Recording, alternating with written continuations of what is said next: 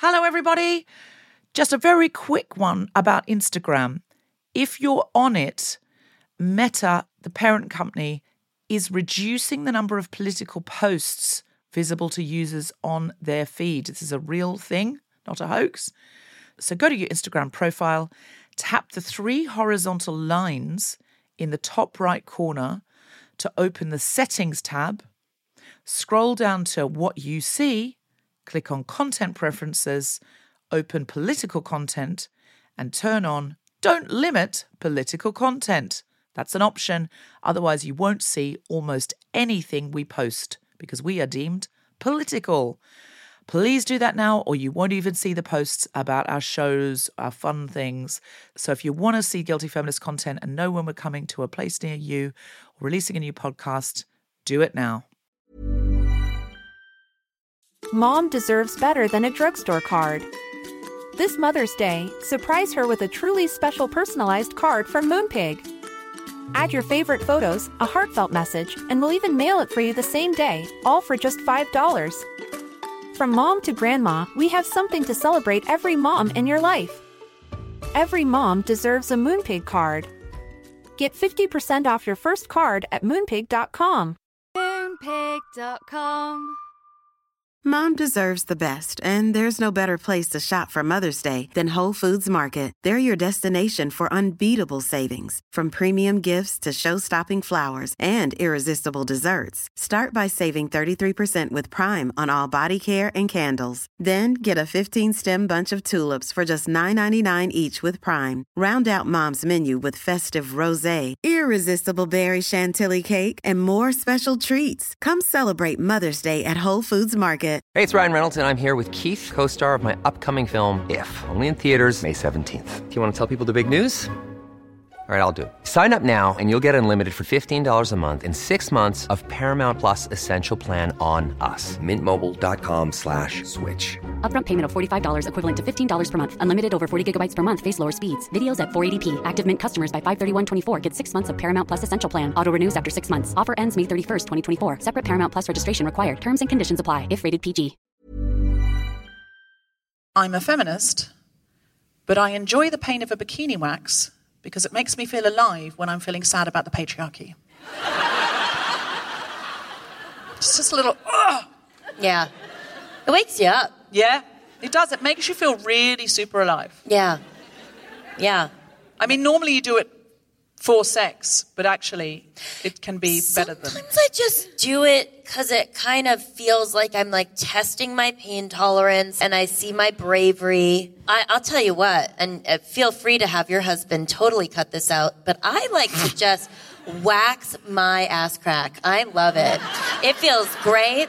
And I just got a bikini wax this week, and the position that you have to get in, you know, in order to have that happen is very intimate. And because you have to help. I don't just do the ass crack. No. Yeah, I'm not like, I don't have like what would that be, like a reverse mullet, but in my butt? Or I don't know how to do, like, it would be crazy. It would be really funny, actually, to have like a full bush and like coming out of your bathing suit and stuff and just like weirdly a super pristine ass crack. That is a look that is so funny.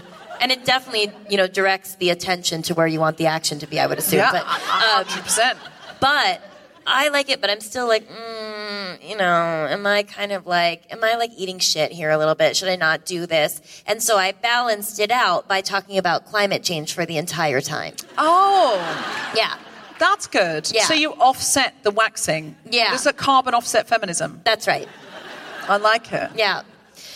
I'm a feminist and an agnostic, but sometimes when I imagine God, even though I know that God should have a vagina or even be a vagina, I just imagine King Triton from The Little Mermaid.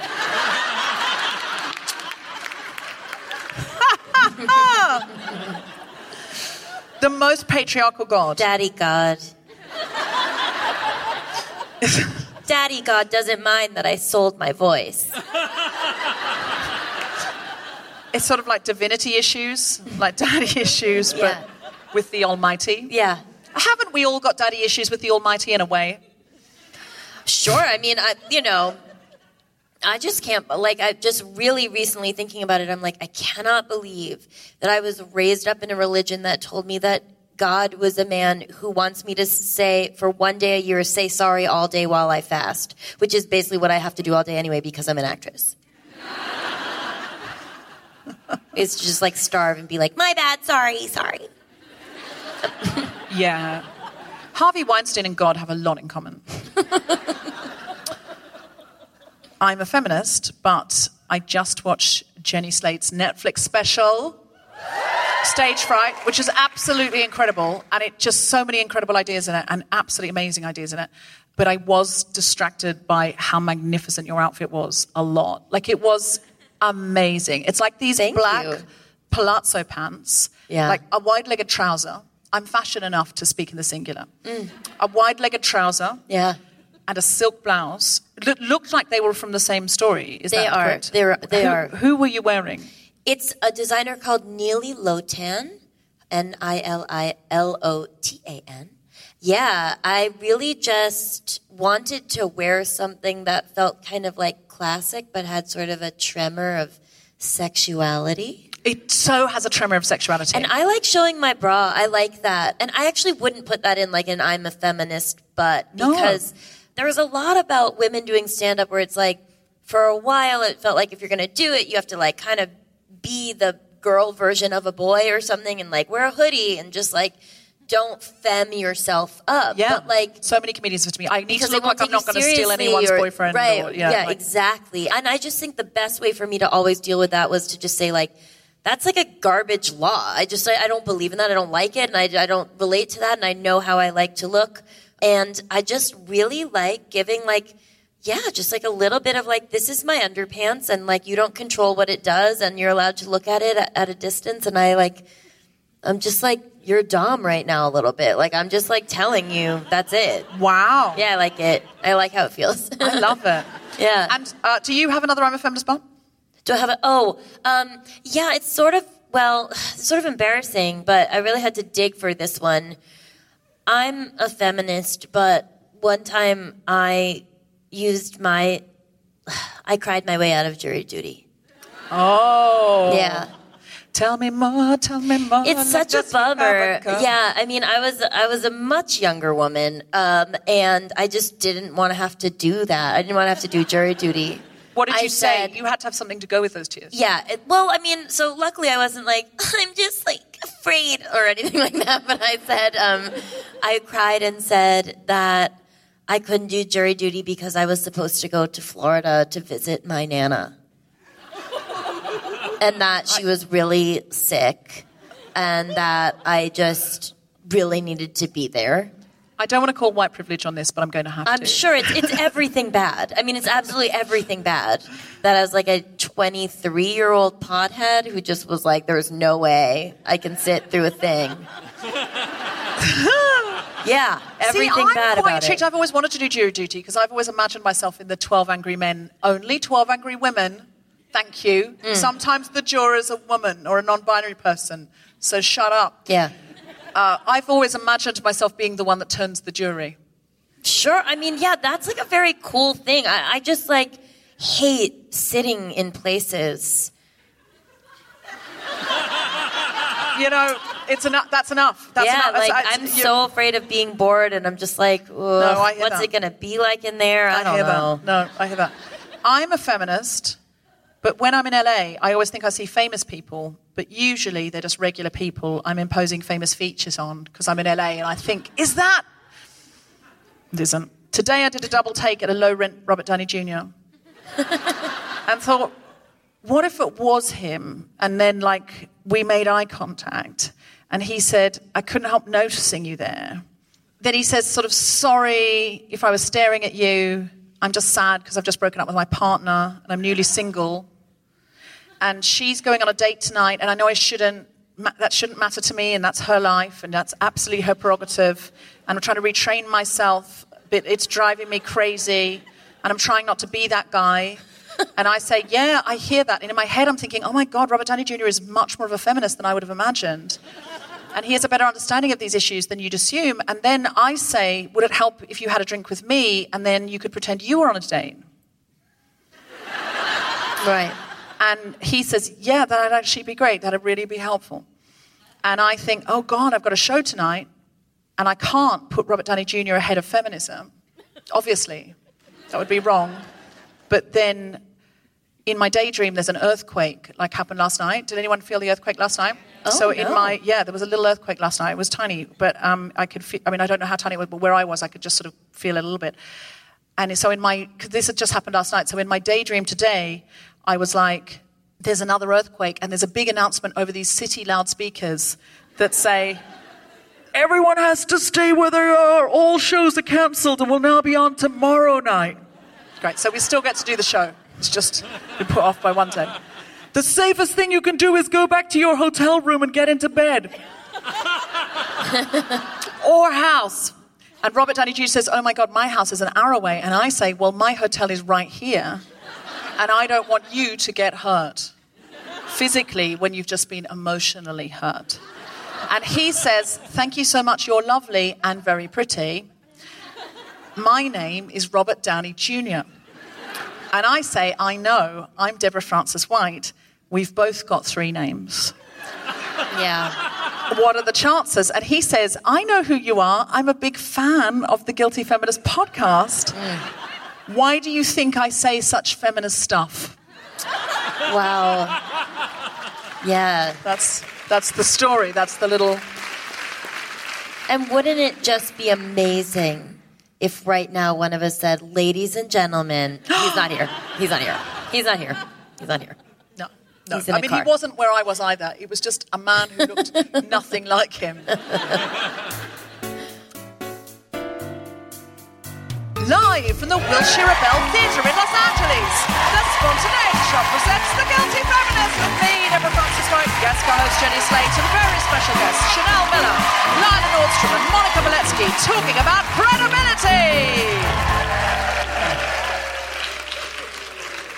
This is The Guilty Feminist, the podcast in which we explore our noble goals as 21st century feminists and the hypocrisies and insecurities which undermine them. I'm Deborah Frances White. With me is Jenny Slate, and we're talking about credibility.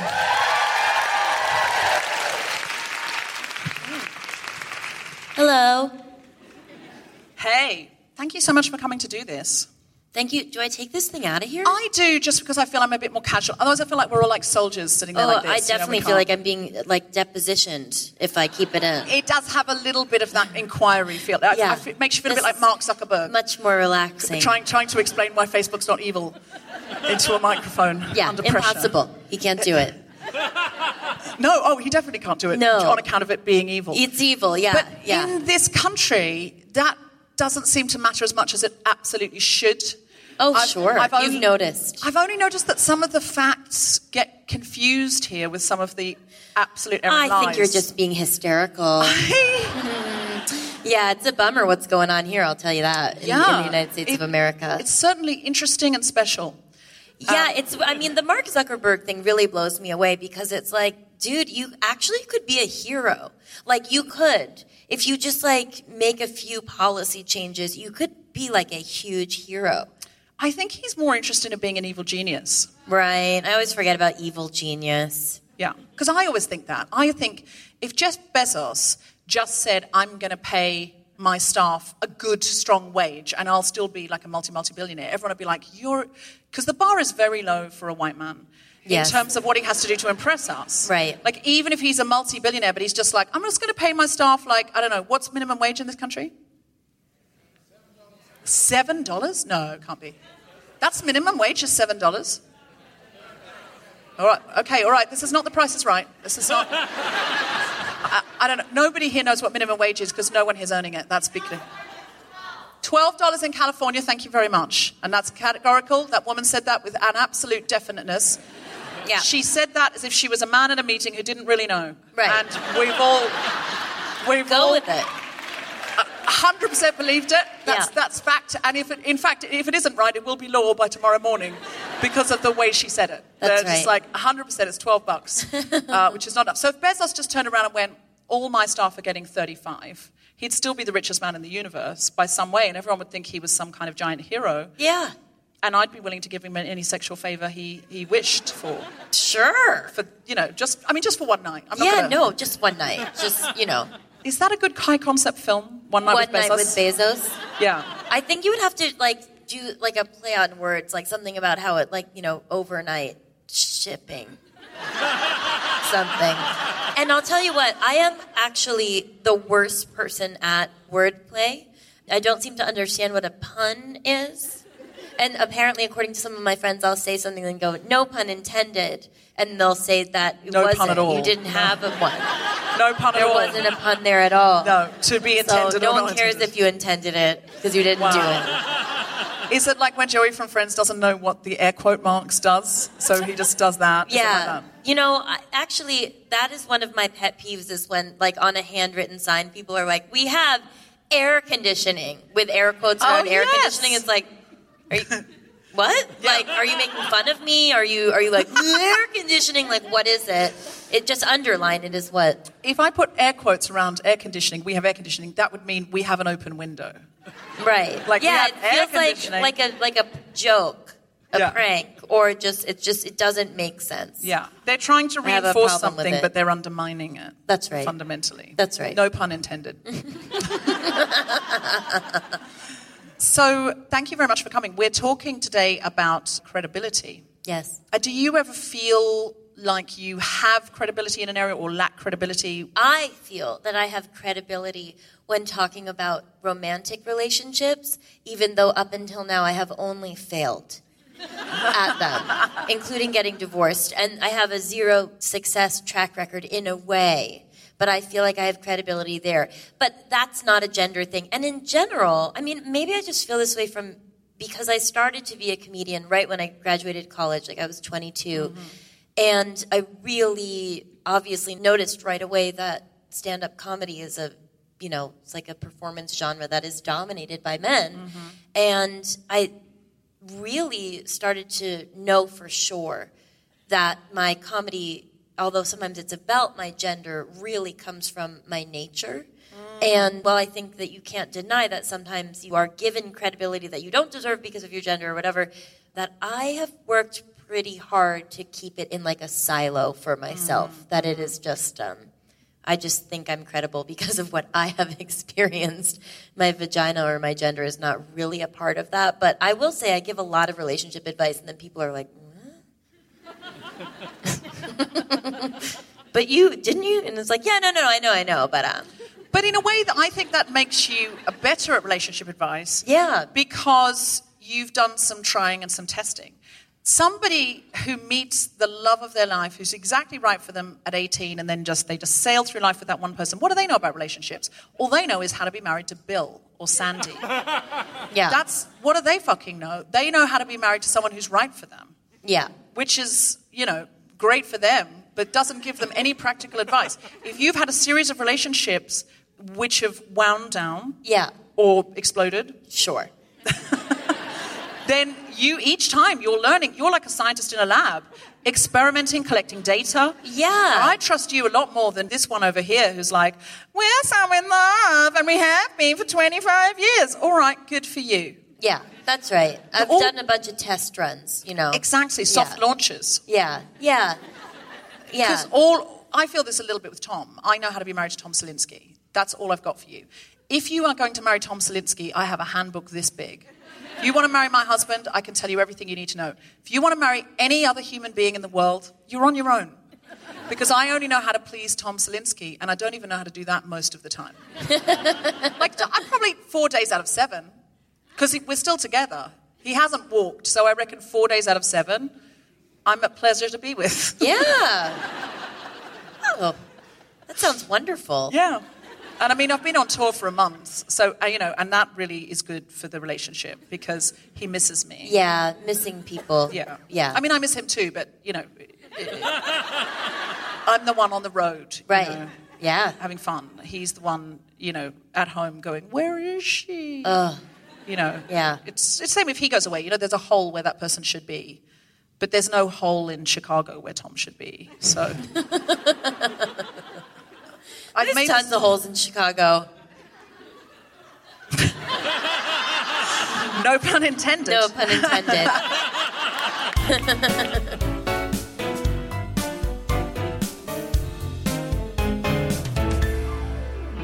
Jenny Slate has written a wonderful book. Would you like to hear something from it? Then please welcome to the stage the wonderful Jenny Slate! Ooh. So I should mention that in my book, which is very much about me being alive, there are probably 6 or so pieces called I Died. That's not real, although I did write this book like a lot while I was depressed. I realized that I wanted to get kind of close to the phrase I died without people like thinking that I was actually going to kill myself. But like, I was like, some things are happening that really make me feel so sad that they're kind of like killing me. And so this is a piece that I wrote about having to listen to sort of a false ally or a misogynist who wants to stay in the center of a conversation that is not about him. It's called I Died Listening. I died. Oh, God, I did die. Some man was standing right in the middle of the room talking about how he knew that now was the time for men to listen. And he was proud to say that he knew how to listen, but strangely, he kept talking for so long. And I was the one who was listening. And so then what happened was that my head twisted around on my neck and faced the wall. But that didn't seem to bother him, and it certainly didn't stop him because I guess he was on a roll. And then he just walked around to the other side of me and kept talking. And what he was saying was so obvious but backward and wrong. But to tell him that would have caused a big bust-up. And even though my head was on backwards and my brain felt, not at its best, I was still aware that 2 very bad choices were being shoved at me. Tell him that he's right, or at least on the right track, and therefore lie and also abandon myself and cause more damage by letting his ignorance and monologue go on forever, or tell him no, he is not even close to correct, and that the fact that he is pontificating and instructing and not actually conversing is a sign that he does not even remotely understand. But then after saying that, I would have to weather the storm of his humiliation and frustration and somehow end up feeling bad about myself, like I should have been gentler and treated him like a child who simply doesn't know any better. Or should I have been grateful that he was interested in talking about listening at all? But then again, he was demanding to be treated like a man who does know how to listen. But he was asking me to only listen to him and lie to him and maybe give him a prize.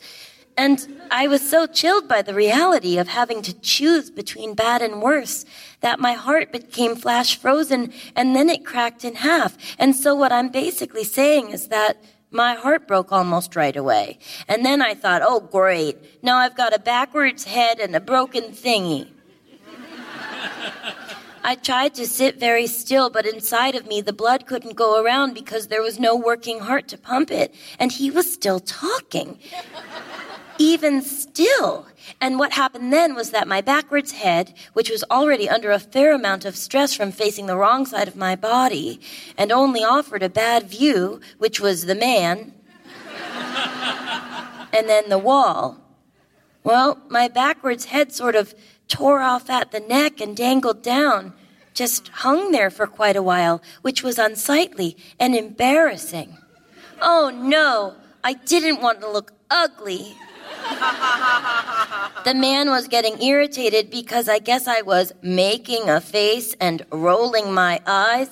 But what was hard about that was that my head was dangling upside down. And so my eyeballs were, to be fair, rolling around.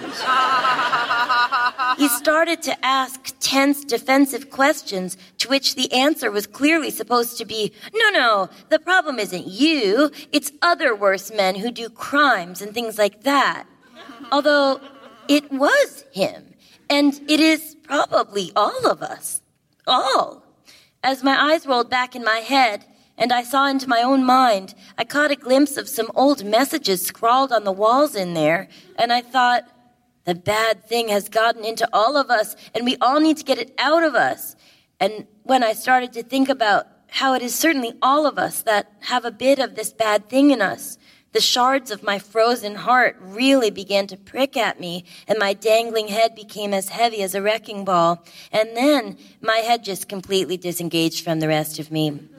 It fell off, and it bonked down onto the floor. I felt it roll slightly away, but I didn't know how far it had gone, and that was stressful because I wanted to have some control over my head. But I didn't want to be rude by kneeling down and feeling around on the floor for the head, because that might make it seem like I was distracted or not listening.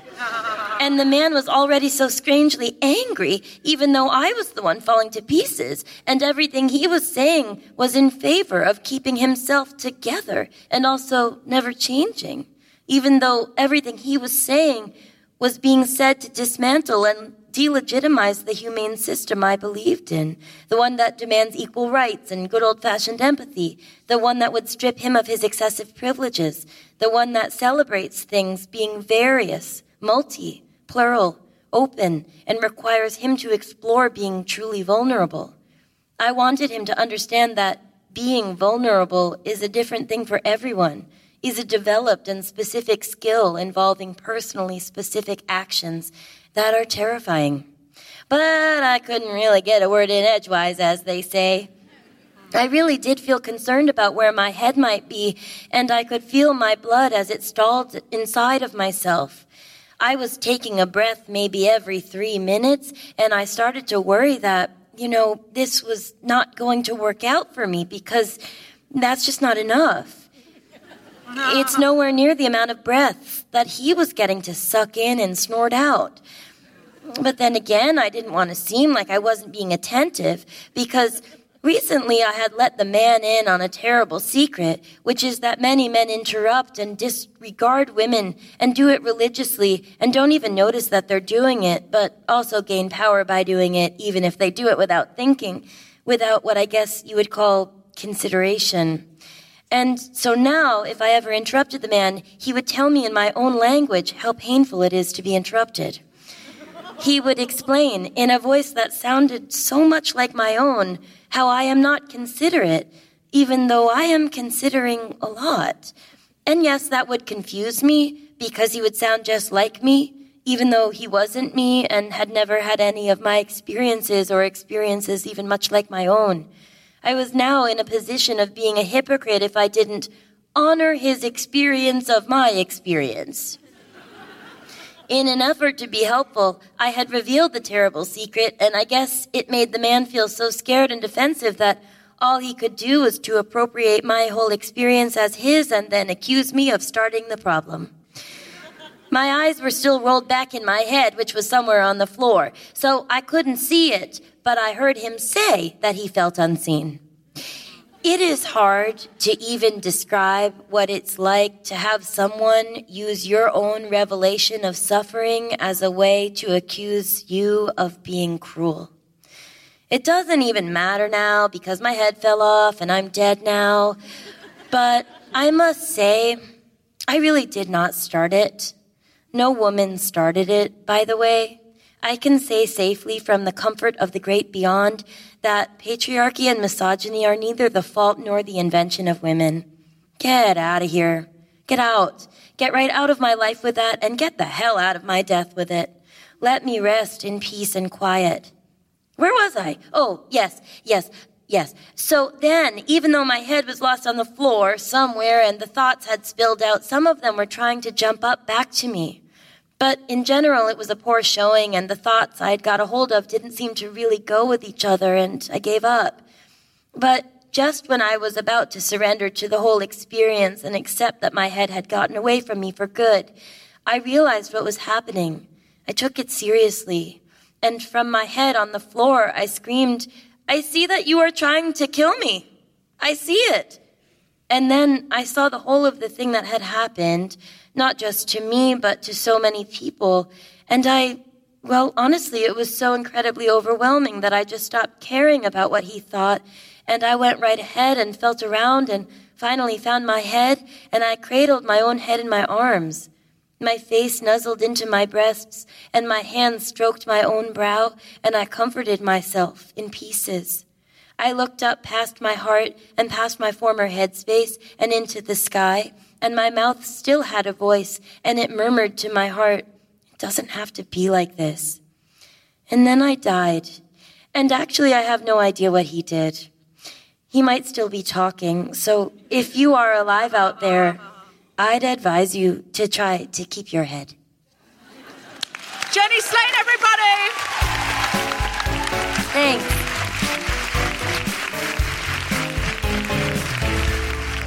Jenny, what's the name of the book and where can we buy it? Oh, the book is called Little Weirds, and it's out through Little Brown. That's the publisher. You can buy it on their website, or I would suggest, buy it in any independent bookstore that you might go to. Judging from the Bezos conversation we had before, I would say support your local booksellers, or, just through the Little Brown website. And thanks. I absolutely can't wait to get that. That was a really beautiful and evocative piece, and I feel like, does everyone relate to that? Yeah. So I've never heard it put like that before, but I feel like everyone can relate to that. It was beautiful. Our guests today, and we have 3, are all exceptional women. Monica Beletsky has written for numerous TV series, including I Am the Night and The Leftovers, and has an overall deal with Apple TV. She was nominated for an Emmy with the Fargo team and also shares 2 WGA nominations with her Fargo and Friday Night Lights colleagues. She has 2 features in development. Lila Nordstrom is a Los Angeles-based writer. In 2006, she formed an advocacy group called Stwy Health. Am I saying that correctly? Thank you. We'll edit out that. Which represents students who were exposed to the World Trade Center cleanup after 9/11.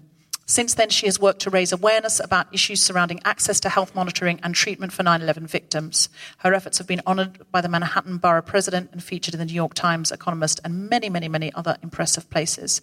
She's written about these issues for both the HuffPo and the Guardian. Chanel Miller first came into the public eye anonymously after she was sexually assaulted on the campus of Stanford University in 2015. The victim impact statement she wrote and read at her assailant's sentencing hearing the following year went viral after being published online by BuzzFeed. Miller was referred to as Emily Doe in court documents and in media reports in this very famous case until September 2019, when she relinquished her anonymity and published the best-selling memoir Know My Name. She is credited with sparking national discussion in the United States about the treatment of sexual assault cases and victims by college campuses and court systems. Please welcome to the stage Monica Beletsky, Lila Nordstrom, and Chanel Miller.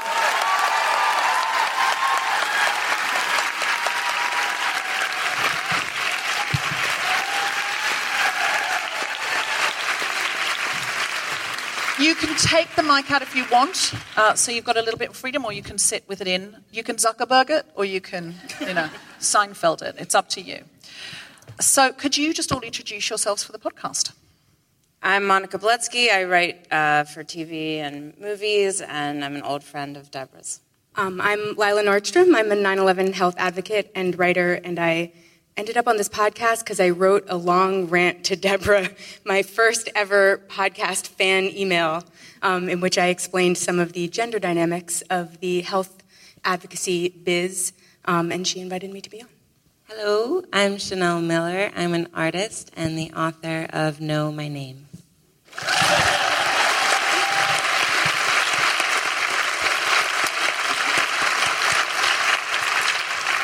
So today we're talking about credibility, and Monica, this theme was actually suggested by you, and you're writing an incredible screenplay about Mileva Einstein, who was married to a famous man called Albert Einstein. Could you tell us a little bit about why you suggested credibility and about what the screenplay is about? Several years ago, I was looking for something to write, and I had just written on parenthood for 4 seasons, and I was looking for something that I could write for myself, that was sort of my own project. And so I was browsing through the bookstore, remember when we used to go to a store to buy a book and not just get it instantly on a screen. And I came across the love letters between Albert Einstein and his first wife, Mileva, who I'd never heard of before. And they looked really adorable on the cover, and their letters were so sweet and just really intoxicating the way they corresponded and everything, because they didn't have text. Anyway, so as I was reading those letters, I was sort of blown away by some of the things I read, and I'm going to read a couple of things, if that's okay. Yes, please. Okay. In August of 1899, Albert wrote to Mileva, "I find the work we do together very good, healing, and also easier." In 1900, her best friend wrote, "Miss Marich and Mr. Einstein have now finished their written examinations. They devised their topics together, but Mr. Einstein relinquished the nicer one to Miss Marich." And then in September 1900, Albert wrote to Mileva, "I look forward to resume our new common work. You must now continue with your research. How proud I will be to have a doctor for my spouse when I'll only be an ordinary man." So as I was reading the letters, I started to see these, references to our work and us and we, and I was, like, wow, this is blowing my mind. What does this mean? So I spent like 3 years just completely obsessed with their story and researching it, and I even went to Zurich and I followed like every address I saw in their letters. I went to sort of follow their footsteps, and what ended up happening was I wrote the screenplay and really started to believe that it's very possible that she's uncredited with the papers that he wrote that are considered the thing that made him a genius. The theory of relativity.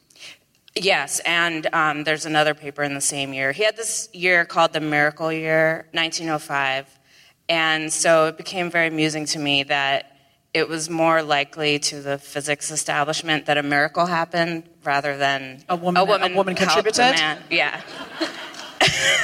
I mean, the chances are that God sent a lightning Daddy bolt down. God. Sorry. From The Little Mermaid. Sorry, yeah. The merman. The merman year. The chances are that a man with half a fish body, rather than just a brilliant woman. Just a brilliant woman who was there with. Yeah. So you started to find all of this evidence that he had said our work and that kind of thing. Why is this not more widely either talked about or accepted even? So what happened was they went to college together. She was the only woman in his physics department. And they have this big exam, which they had, and she failed one of the tests, and that meant she failed the whole thing. Her number wasn't high enough. So that was around 1900, I believe, and that's when she and Einstein had told his family, "We're together, I'm in love with her, I want to be with her," and his family, especially his mother, completely rejected that idea. So why didn't they like her? His mother said that she was too old because she was older than him, and also she was Serbian. She was born with a congenital disability, so she limped. She was an ethnic minority. She was foreign. So it could be any of those things. She was considered plain, her look. So I think his mom wanted him to marry this girlfriend he had at the time, a similar time, who was like blonde and wanted to be a housewife. And because Einstein was so hot. He actually deserved a He actually was a little hot back then. Hot? Yeah, if you look it up. Okay. Yeah. Yeah, because I mean, I don't know what your taste is, but he was objectively hot. Yeah. No, I'm like I can hardly wait to look this up. Yeah. I'm a little aroused just hearing about how hot this man was. Because we think of him as old Einstein, but actually, a bit like Churchill. You look at Churchill when he was younger, you would. Well, that's the other thing. That's the other thing that surprised me is that I didn't know that the things that he's really, really known for, the thing that defined Einstein with genius, he did at 26. He didn't do it with the gray hair and the tongue sticking out. And that was this time period. Okay, so he didn't do all of the genius things he did with the big hair and the tongue sticking out. There were times when his tongue was in his head and just right inside.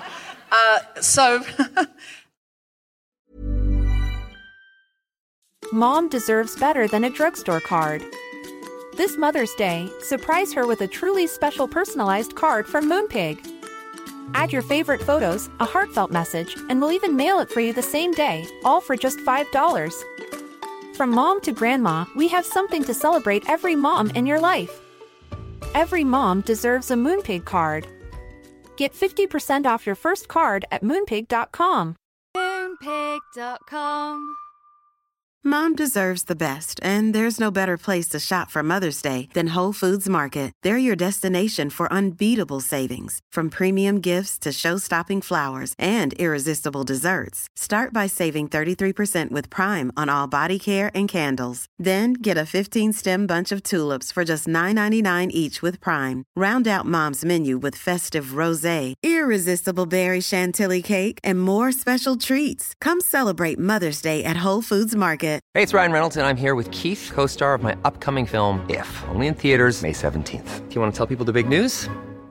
All right, I'll do it. Sign up now and you'll get unlimited for $15 a month and 6 months of Paramount Plus Essential Plan on us. MintMobile.com/switch. Upfront payment of $45 equivalent to $15 per month. Unlimited over 40 gigabytes per month. Face lower speeds. Videos at 480p. Active Mint customers by 531.24 get 6 months of Paramount Plus Essential Plan. Auto renews after 6 months. Offer ends May 31st, 2024. Separate Paramount Plus registration required. Terms and conditions apply if rated PG.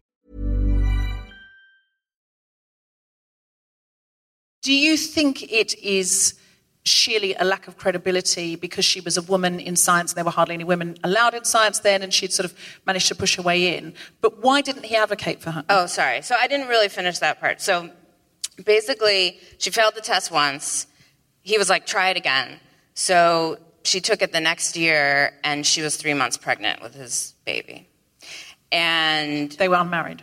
And they weren't unmarried. Scandalous then. And, you know, maybe that was around the time where she was starting to show and the professors knew what was going on. And so, you know, we don't know, like, did she really fail the exam? Or there was, this was a long time ago, but I remember there being a little note in one of their transcripts that said something about discipline. And I was thinking, like, I wonder if they were disciplining her for, you know, getting pregnant. For getting pregnant. Knocked up. Right. And in my script, I have a scene where she needs to use the restroom because when I was pregnant, I had to pee like every 5 seconds. And there was no women's restroom at the university. God, it sounds really Hidden Figures. Yeah. So she failed that exam and didn't get a degree. And then they end up having a child. We don't know what happened to her. And then before Albert Einstein's father passed away, he gave his blessing, you can marry Mileva. And so they got married, and he had sort of been such a kind of jerk to all of his professors, he couldn't get a job in the university. And she was actually, the reason why he said, you'll be a doctor and I'll be an ordinary man, is because she was actually primed to work with this other professor, and he kind of saw her career going in a way where he could live with her being the PhD. But it didn't work out because of the pregnancy. Anyway, so they end up getting married, and they were working on 4 papers in college, dissertation, thesis. In 1905, he had 4 papers that are the papers that he's considered to be the miracle man, the miracle year. That was the first relativity paper, the E equals MC squared paper. No physicist in the entire history of the world has had as good of an output, a more revolutionary output in 1 year than him.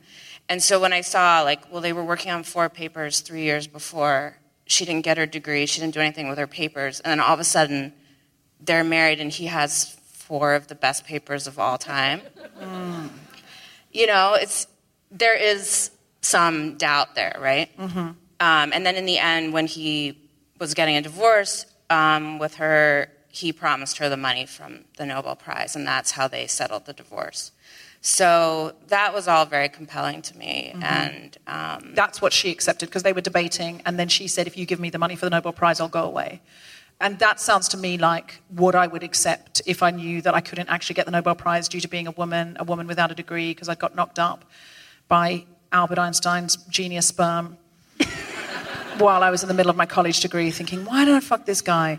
And it's always a man at college, isn't it? It's like, oh, he's such a genius, he's so hot. And so she died without the recognition for anything. But your screenplay is examining, as far as you know, how it could have happened. Yeah. And did you speak to any Einstein experts when you were talking about this? I did.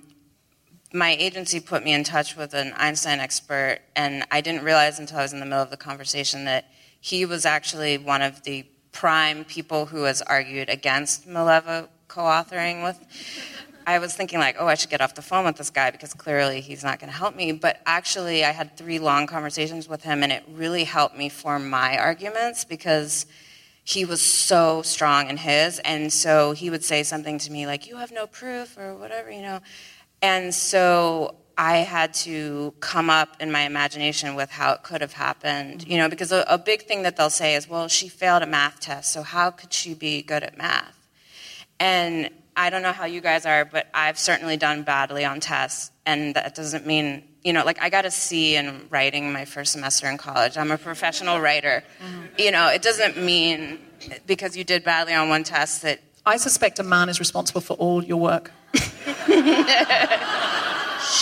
No, I'm just saying. It just doesn't add up, Monica. It doesn't add up. You once got a C. Yeah. Yeah. Your husband is writing all of your screenplays. Yeah. That's all that I can assume now. So the professor, you know, he actually really helped me come up with some scenes, actually, because he would say, you know, like, well, how did she fail the test? And then I would think, well, because she just had this huge row with his mother and, like, you know, the whole thing. And so it helped me kind of imagine it. But he also admitted to me his own bias, which is that he had an affair with a woman who was a physicist in his department. And he told me this. Wow. And The Einstein expert shared with you. Okay. People tell me things, Jenny. Yeah. I don't know what it is. They just tell me things. Yeah. So he said, what is his own bias about? He said, this is so interesting. He said, I kept coming back to the sentence where, I don't know if I read you that one, but it's basically like, how happy and proud I will be when our work on relative motion comes to its wonderful conclusion. This is what Einstein said to Mileva. Einstein said this to Mileva. In writing. In writing. So I said to the professor, who is alive now, well, shouldn't we take Einstein at his word that he said our work? And he said his excuse was, yeah, but see, when you're in love, you're in the flush of love, like you give the person you love more credit than they would really deserve. And I said, you know what, in my experience, I've never really met a man who's sort of like generously wants to give me more credit than... Right. Yeah. And in fact, it's usually the opposite. I dated Sebastian Faulks, and he wanted to give me credit for half of Birdsong. I said, no, Sebastian Faulks, that's your novel. I didn't write a word of it, but he wanted to put both our names on the cover. That's how good I am in bed. Yeah, so when you fall in love, you know, you just get a lot of credit for things, but... Which man ever in the history of the world has gone, you're really good in bed, have half my Nobel fucking prize? That's not what they do. They go, look at my Nobel Prize and suck my dick. You're sucking the Nobel Prize dick here. Be grateful. That's what they say. I know. So his story was, I fell in love with this woman in my department. I was mentoring her, and I really thought she was kind of like a Mileva. She was brilliant, and then we sort of had our falling out, and I started to see that she was not as brilliant as I once thought she was. Oh, really? Really? He's projecting a lot. Yeah, once I don't fancy you anymore. I said, you know, you're not the same people, right? Like maybe the woman you were with is or isn't a genius, but she's not Mileva, you're not Einstein, you know that, right? And also, I'm now questioning how much she contributed that he didn't want to credit her with because she stopped sleeping with him. I'm not saying that happened. That's alleged. That's alleged. You know, so who knows? But I just couldn't believe that her story was so discredited by someone who was admitting to me that he might have had this bias, but it's sort of been like, well, that's open and shut now because I don't think so. Well, I'm very excited to see the screenplay made into a movie. Lila, you were at a school in the cleanup area during 9/11. Can you tell us about that? Sure. I was a student at a school called Stuyvesant High School, which was about 3 blocks from the World Trade Center. We were there on 9/11, but the major controversy surrounding Stuyvesant was that we were also one of the first schools to return back to the neighborhood during the cleanup. We returned in early October, on October 9th, so less than a month after the attacks. And we were there through 3 months of fires, about 8 months of cleanup. They did not clean our school building. They didn't clean the vents in the school. They didn't replace the upholstery in the theater. And the whole time they just sort of told us, no, don't worry, it's safe here. It's fine. We said it was fine. The EPA said it was fine. And then in 2003, the EPA admitted that they had lied about how safe the air was in Lower Manhattan. They had known that on September 18th, when they declared the air safe to breathe, that they were exaggerating the truth a bit. There was a lot of economic pressure to send people into the area at the time, and we kind of got swept up in that. So we basically, went to school right next to the barge that they brought all the debris from Ground Zero to for 8 months during the middle of the World Trade Center cleanup, and then we had to spend 20 years fighting for healthcare for it. Wow. How do you feel like you have become a voice of credibility for the victims? I think that really emerged in the last year, and it emerged for a very specific reason, which was I got kind of pushed to the front of this discussion because for this last legislative round, we had to explain why this fund that's a compensation fund for victims needed to be extended for 70 years. So for years, members of the community had sort of been like the ugly stepchildren of this conversation. There are 3 to 4 times as many people who were impacted by the bad air in the community as there are first responders. So it's a very expensive sounding problem. And they, in this last cycle, finally sort of had to admit that there were children down there because they needed to explain why the funding had to continue for 70 years as opposed to, the 30 to 40 that would have satisfied the responder population. Because you were a senior in high school. I was a senior in high school. There were 20,000 public school children in the contaminated zone, so there were students that spanned every age range. But I was the oldest minor victim, or in the class of the oldest victims who were minors at the time. So you had some heft because you had age on you. Right. In terms of gender, how do you feel being a spokesperson for something like this? One of the weird dynamics about this conversation is that most of the responder advocates are male and most of the survivor advocates, and that's the term we use to describe the community, are female. Probably if you've heard about this issue at all in the media, it's been all about first responders. You've probably heard Jon Stewart talking about first responders. When he testified before Congress, I also testified at that hearing, but the women went first and then the men closed, and so we literally got seated by gender, and the media sort of was meant to pick up the end of that, that was supposed to be the compelling part. But the fact that I got all the questions in the room, and the fact that people were really engaged in the survivor story in the room never really got portrayed to everyone else. So there's sort of an aspect where we kind of require the responders to go and tell our story for us because they're the people that can actually get the word out and have the credibility to walk into congressional offices and say, kids were down there and that's unacceptable. But a lot of the time, I've spent a lot of the last 15 years essentially lobbying first responders in the hallways of Congress so that when we walk into a meeting together, they will make sure to retell my story after I've told it so that the staffer will know that it was a story worth hearing. Wow. People really didn't like that one. That's it. No. But so what, a man repeats? Yeah, it's so funny how overt a lot of this misogyny on the Hill is. I have walked into many rooms where, and I've been a visible advocate on this issue for 15 years, but I've walked into so many rooms where politicians who, when I was 22 and first started speaking out about this, offered me jobs and were very excited to see me speak at their press conferences, have forgotten to shake my hand in a row of responders because I just don't look like what people think the face of this issue is supposed to look like. But I think a lot of that has to do with who we consider to be credible victims, who we consider to be valuable victims. I don't think that communities are considered valuable victims. I think that without first responders to kind of ride the coattails of this, our community would have gotten nothing. And we're still talking about a fairly wealthy, very white community in Lower Manhattan. What are kids in Flint supposed to do without first responders? Yeah. Certainly there's not even someone who has the level of credibility that I was able to have to go in, having gone to fancy schools and having the right education and seeming like a credible person in that context. We just sort of we have a very kind of biased sense of who has enough value to extend services to, and we don't offer a lot of these services. Well, you were saying that the projection of one of the reasons you were an advocate that was listened to was whiteness, was race, because there were lots of black and brown and Asian people who were in that same neighborhood who were not listened to. I think one of the reasons that all of the survivor advocates who got airtime at all were sort of from this one specific sector of the community. And I didn't live in the community. I only went to school in the community. But I went to a high school that was vastly majority Asian in, a neighborhood that was right next to Chinatown. And you do not hear that community discussed in this issue at all. You do not hear the communities of color that are located in the district discussed at all.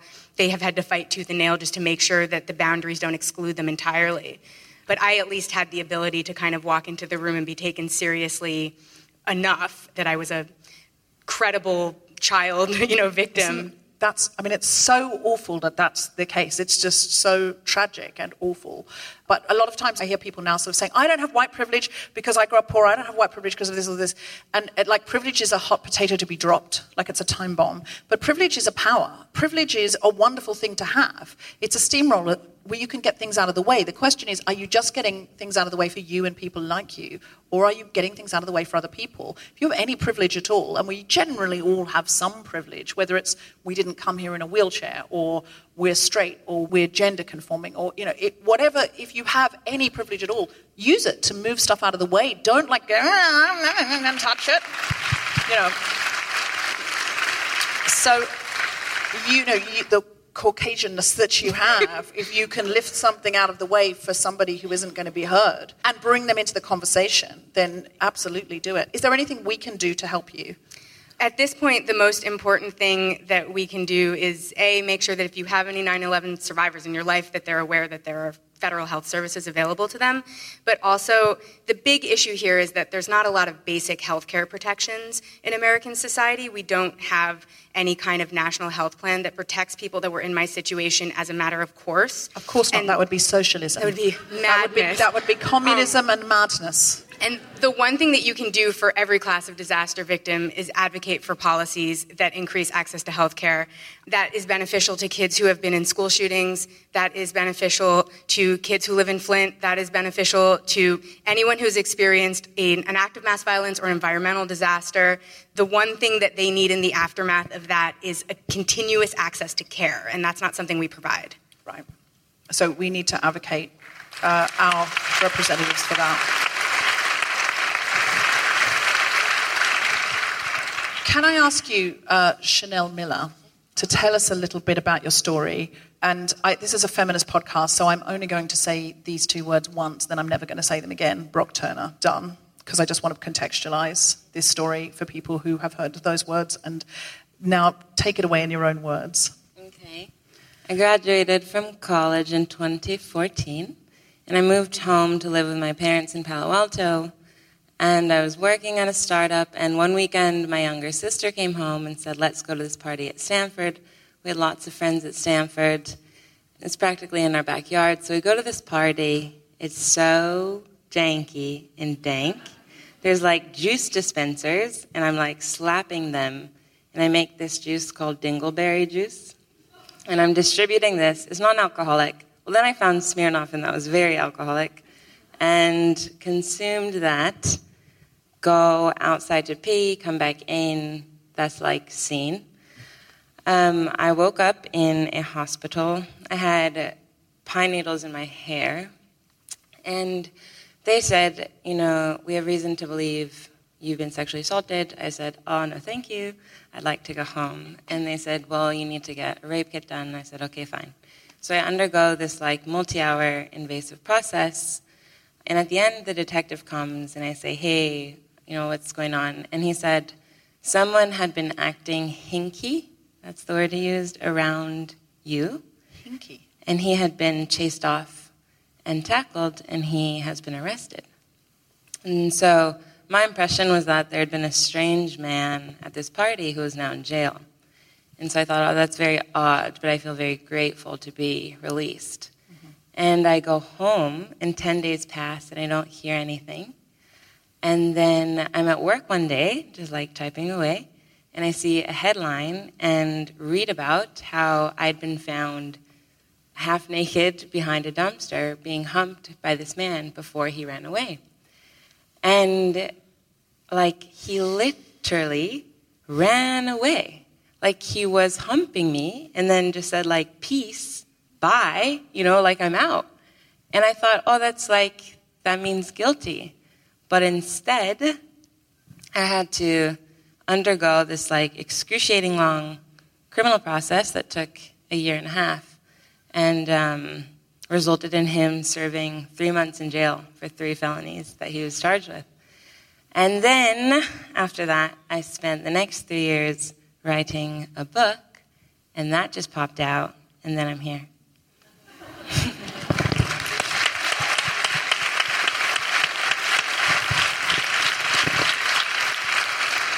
This book's called Know My Name. For a long time we knew his name and we did not know yours. What kind of feminist stirrings inside of you made you want us to know your name? Well, I think the primary reason for anonymity is safety and privacy. But I think long-term, your sense of self becomes very depleted. It can be very damaging to be that anonymous, to not be fully known. And we all deserve to live authentically. I shouldn't be the one having to conceal this story. Mm-hmm. And I also, thank you.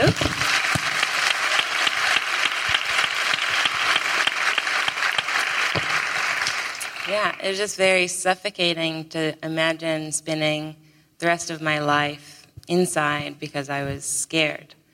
And it's still scary, but I deserve the right to connect with people and meet with people in person.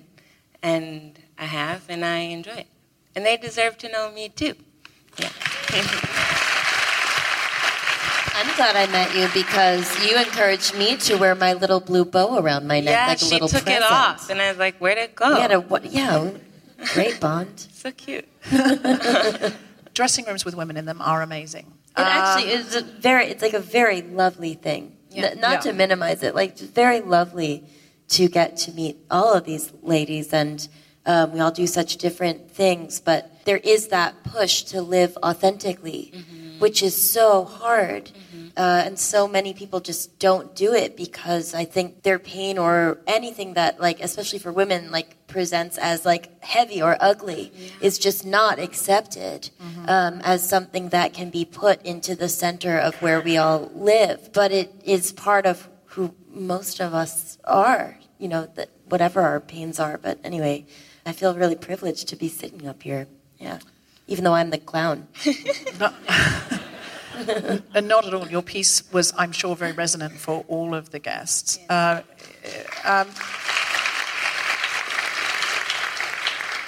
What can you tell us a little bit about what your book is about and what you needed to say within it?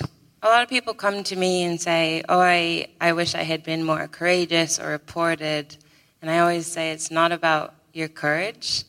And there's so many obstacles along the way. Something that I thought was very clear-cut ended up being extremely long-drawn and emotionally traumatizing. How could you expect yourself to undergo something like that?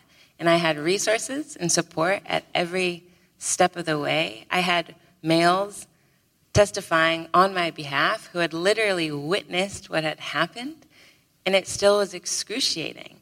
So if you carry that kind of, I should have done more, no, we need to be doing more for you, and you need to know that and be proud of yourself for doing whatever you need to do at that time to survive, because that's what you were doing.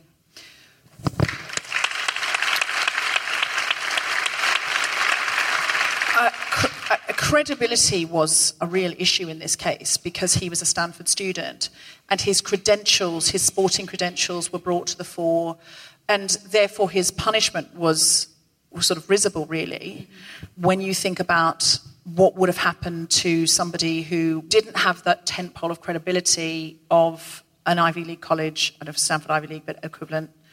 His whiteness, you can imagine how different that would have been if that were a black man. His family connections. How much do you feel like that sort of head-to-head credibility is an issue in terms of gendered crime? We talk a lot about do process for the perpetrator. We say he is innocent until proven guilty.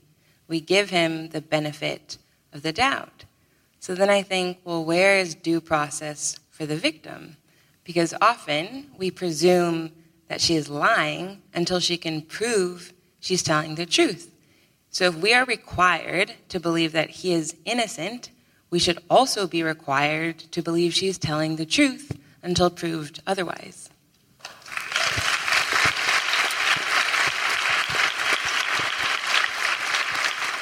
Does that resonate with you, Lila? Because it's a similar thing. It's a legal battle. You're a survivor. You're dealing with victims, some of whom didn't survive. Do you feel like that issue of credibility is always there, in as much as, are you putting it on? Are you telling the truth? Would you have had this problem anyway?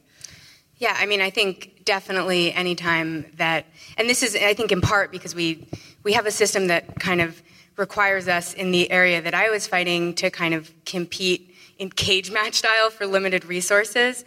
And so a lot of the time, the question was not, does anyone believe this has happened who was down there? The question was sort of, in telling this story, how can I tell the story in a way that makes clear that I'm not exaggerating it? Mm-hmm. It sounded so fantastical and ridiculous to people that a bunch of kids would be put in such a dangerous situation by the federal government that a lot of the time people kind of dismissed it immediately as out of hand.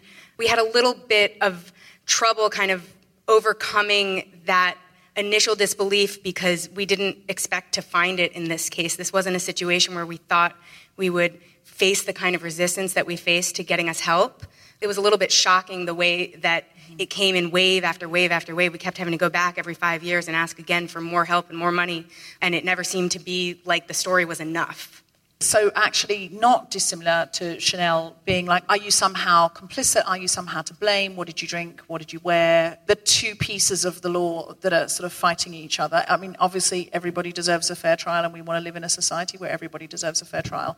But as you say, if the victim is unilaterally not believed because she's one, which we never have with housebreaking or anything like that, that is specifically gendered and it's specifically about violence towards women. That was she asking for it in some way, or has she made it up? Is she a fantasist? If someone says, oh my God, I came home, the door was kicked open and my television's gone, nobody goes, did you do that yourself though? Are you Sometimes fantasist? To me, they do that because of how much weed I smoked. Right. Like, did you just leave this in a mess and think you got broken into? Yeah. Did you just take your television outside to watch it because you thought that would be pretty? There was nowhere to plug it in. Then you were like, why am I outside? And then you walked somewhere else, left the front door open. Then you came home and go, I've been robbed. Right. Yeah.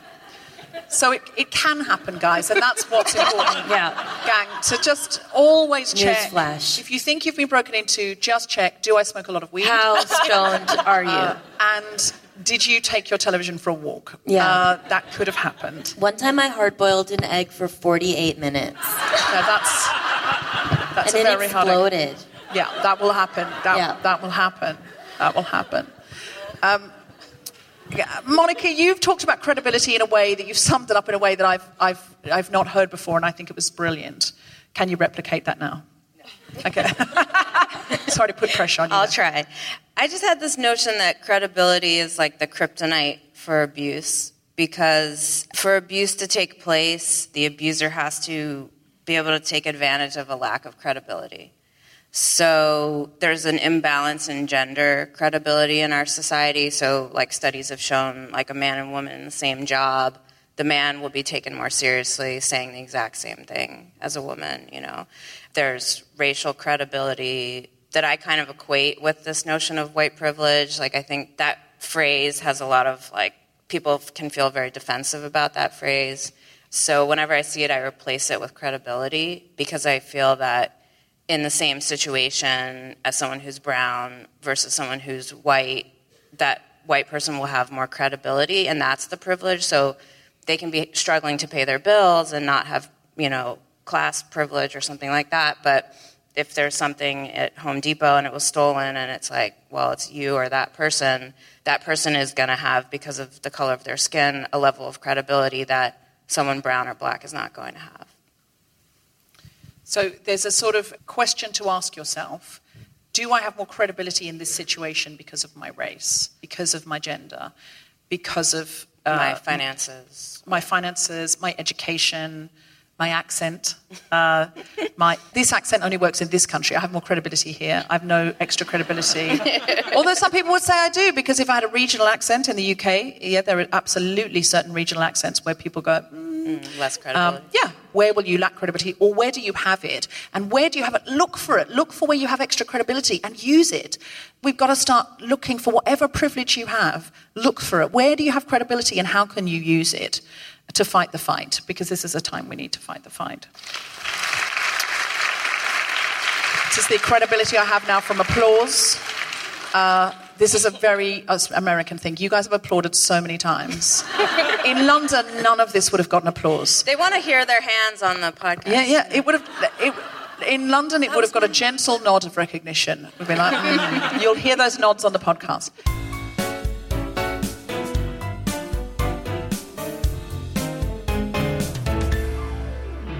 Thank you so much to everyone who's contributing via Patreon. We had our second monthly Zoom hangout last week for our top patrons, and we're doing a special hangout for all patrons on the 2nd of July at 8 p.m. London time. Places are limited on that, so look out for a message coming via Patreon very soon. And we have new merch coming, which will be exclusive to Patreon supporters for the first 2 weeks. I'm also on the Cameo app, where I can make videos for friends and relatives, and 100% of the fee goes to Choose Love. So far, we've made $4,500 for Choose Love, so thank you to everybody who has booked a Cameo video. And finally, my book is available as a book, an ebook, or an audiobook, wherever you buy those things. It's called The Guilty Feminist. And if you would like to support me, but are not supporting Patreon, please check that out. And now, back to the podcast.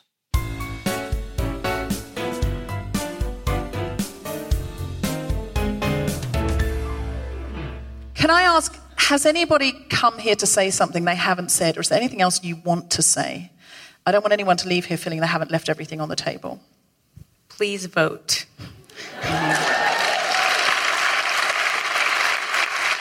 It's not strictly related to what I came here for, but it is important. And can I add, vote well. Just think about who you're going to vote for. Now, we're not here to tell you how to vote, but definitely don't vote for Trump. I'm on an O1 visa. I can't put that on the podcast. It's not going to happen. Chanel, is there anything else you want to say? I just say a lot of people may try and dismiss your story. I know for me in court, they'd say you have a little hole in your memory, so shut up. And I said, no, I will not shut up, and I'm going to write a whole book instead. And pun. Oh, there it is. Yeah. Hey, all puns intended. Woo! You can clap, guys. You can clap. Sorry, I feel I've stifled your clap. Stifled the applause. Let it out, Americans. Let it out. Woo! Yeah. Awesome. Yeah, so if there's a hole in your memory... I mean, the thing is, memories have holes in them, actually. We know that. But it doesn't make your story less legitimate. No. Right? So... you should just stand by your truth. Don't question your truth. Just because it's fragmented or emotional or whatever, it's still yours. And so you should own it. Wonderful. Monica, is there anything else that you want to get off your chest while you're here? You know, one thing I was curious, because of the stories we're telling and the credibility thing, I'm just curious how many people out there have felt that if they were, in their family or at work where they have had an idea or something and not gotten credit for it, or the credit was taken or somebody else said it was their idea. Because I just think that notion in that story of Einstein is still so relevant, and I think that just thinking about what Chanel's been through and everything, it's just like, what do you do with the anger, and what do you do with the feeling of, how much we have to fight for credibility and fight for telling our own stories and not having them taken by other people and them getting credit for it and stuff. So I'm just curious. So let's ask the audience. The way we tend to do it at The Guilty Feminist is everyone closes their eyes, and then if you've ever felt that credit has been robbed from you or taken, or someone's just taken credit and you haven't had an opportunity to get that credit for anything. Just go, And the reason we close our eyes is because then it doesn't expose anyone. And if you're sitting next to the person who stole the credit, they won't know if you're umming or not. Okay, ready? 1, 2, 3. If you have, go If you haven't, go Oh, only men. It was a lower. It was. Absolutely. Either that or someone was just really enjoying it. Like they're just like, no one's ever stolen shit from me, and I'm horny about it. My king's getting credit for all my ideas. And then maybe we could do the same thing for credibility. Like if you felt you were in a situation where whoever you were wasn't enough. So the question is, have you ever felt you've lacked credibility because of something inherent to your identity? Just say now. If you feel you haven't, say now. Oh, it's men again. That's so interesting. If you're a cis man and you feel like credibility is not an issue for you, could you say Okay. Can you say again if you're white? Oh. Wow. You knew that was coming, though. But listen, you guys, great, super. If you are a white, straight, cis man who is not disabled and you feel you have lacked credibility because of some essential part of your identity, could you go now? Oh, what was it for? Where did you lack credibility? Just so. Age. Too young or too old, sir? Too young. How young were you at the time? 12! Well, it could be abuse. Oh, okay. We won't delve any further, but that's interesting because sometimes children are not believed about very important things. Well, also, like my husband, I think, is in the audience. He's all of those things, but he was a refugee, and so that is another situation where I think... I'm adding displaced to a lot of my... when I say gender, I'm adding displaced because I live with a refugee and, I understand the lack of credibility that you end up with because, you can get criminalised going over any border or in just random situations where none of us would be criminalised and you've done nothing wrong ever. All you've done is come through trauma. Anyway, that's not a fun way to end. So is there anything anyone else wants to ask anybody else on this panel as well? Backstage, I asked Jenny how she pitched her book, and I thought that was so interesting. And I was curious, Chanel, with you as well. Did you pitch your book, or...? Somebody called and was like, I'm your agent. That's how agents get credibility. They phone up and go, I'm your agent, I represent you. And you go, sure. And she's like, I need a book proposal. I was like, I didn't even know I was writing a book. And so then I went home. She was like, it's due Monday? And you were like, shit. I guess I have to do that work now. I had plans for the weekend. Not anymore. My agent just said she needs the pages. And then he went home and went, I'm an agent. Still, better time. I'm a woman. Yeah. Okay. All right. That's how you get a book deal. Jenny? Yes. Is there anything else you want to say before we finish? Anything else you need to get off your chest? No, I don't think so. I've said a lot of stuff tonight that I am already regretting. I don't think I should say anymore. No. But we all know how to get out of jury duty now. Yeah, that's right. Yeah, that's majorly one. I'm like, oof, that's a bad... Oh, that's great. It's really unpatriotic. In a real way, you were not in a fit state to do jury duty because you just said you were smoking too much pot. So. Oh, my God. Yeah, I mean, there's no way I could decide who did what, including myself. No, indeed. So let's just quickly go around. Chanel, where do we follow you and where do we find your book? Instagram. Bookstores. Thank you. So on Instagram, you're Chanel Miller, Know My Name, all one word. Oh, yeah. And go to a bookstore that pays its tax and pick up a copy of that book immediately. Can I ask you, Lila, where should we follow you and can we buy your book? You can buy my book next year when it comes out. When you've written it? When I've written it. The first draft is due in a week from today. Oh, what are you doing here? Oh my God, go home now. You've not written it. I know, I've written the book. You've definitely not done it. A Stuyvesant alum, and I most definitely already have a first draft written. I was going to say, you're done already. I don't want to hear from you ever again. You've written your book ahead of deadline? I do everything on deadline. I have to, it's like that's the Stuyvesant curse that you have to complete.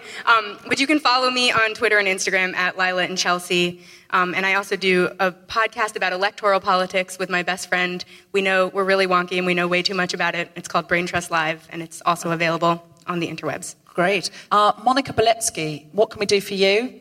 How can we follow you? How can we find you? You don't have to do anything for me. You dedicated your book partly to me, so... I did. That was very special. At Monica Beletsky on Twitter. At Monica Beletsky on Twitter. And you're currently setting your movie up with Franklin Leonard from The Blacklist. Right. So if any movie producers want to get involved, come on board. I feel like the women of the world are going to go down to the box office and eat the box office. You will definitely make money if you make this movie, and that's what you're interested in. I know that because I've been to LA before.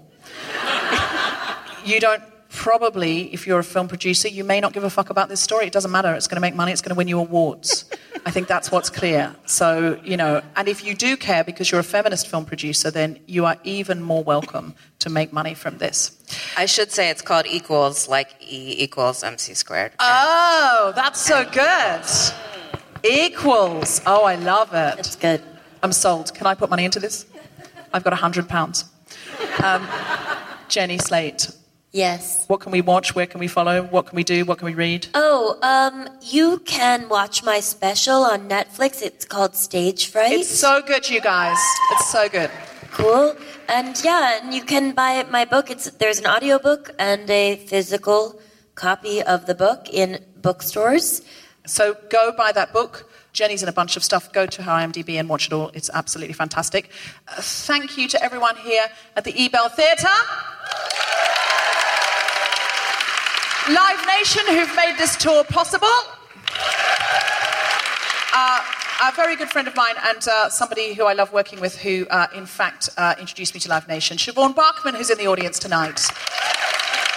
And can I please have a huge round of applause for Chanel Miller, Lila Nordstrom, Monica Beletsky, and the incredible Jenny Slate. You have been listening to The Guilty Feminist with me, Deborah Francis White, guest co-host Jenny Slate, and our very special guests, Chanel Miller, Lila Nordstrom, and Monica Beletsky. The recording engineer was Devon Bryant. Music was by Mark Hodge. The producer was Tom Salinsky for The Spontaneous Shop. Thanks to Dave Ocken, Lance Brozovic, and everyone at the Wilshire Ebel, as well as all of you for listening. For more information about this and other episodes, visit guiltyfeminist.com. Thank you very much. That's our show. This has been an absolutely amazing tour. You've been a wonderful last stop, LA. You really have been brilliant. I've been Deborah Francis White. We've been The Guilty Feminists. Good night!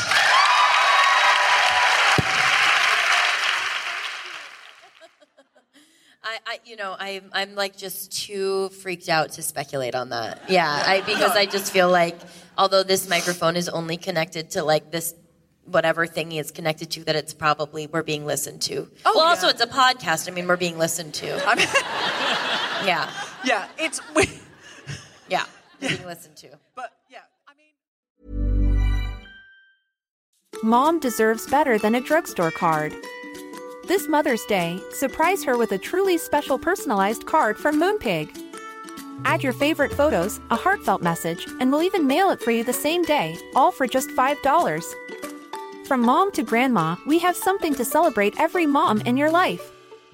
Every mom deserves a Moonpig card. Get 50% off your first card at moonpig.com. Moonpig.com. Mom deserves the best, and there's no better place to shop for Mother's Day than Whole Foods Market. They're your destination for unbeatable savings, from premium gifts to show-stopping flowers and irresistible desserts. Start by saving 33% with Prime on all body care and candles. Then get a 15-stem bunch of tulips for just $9.99 each with Prime. Round out Mom's menu with festive rosé, irresistible berry chantilly cake, and more special treats. Come celebrate Mother's Day at Whole Foods Market.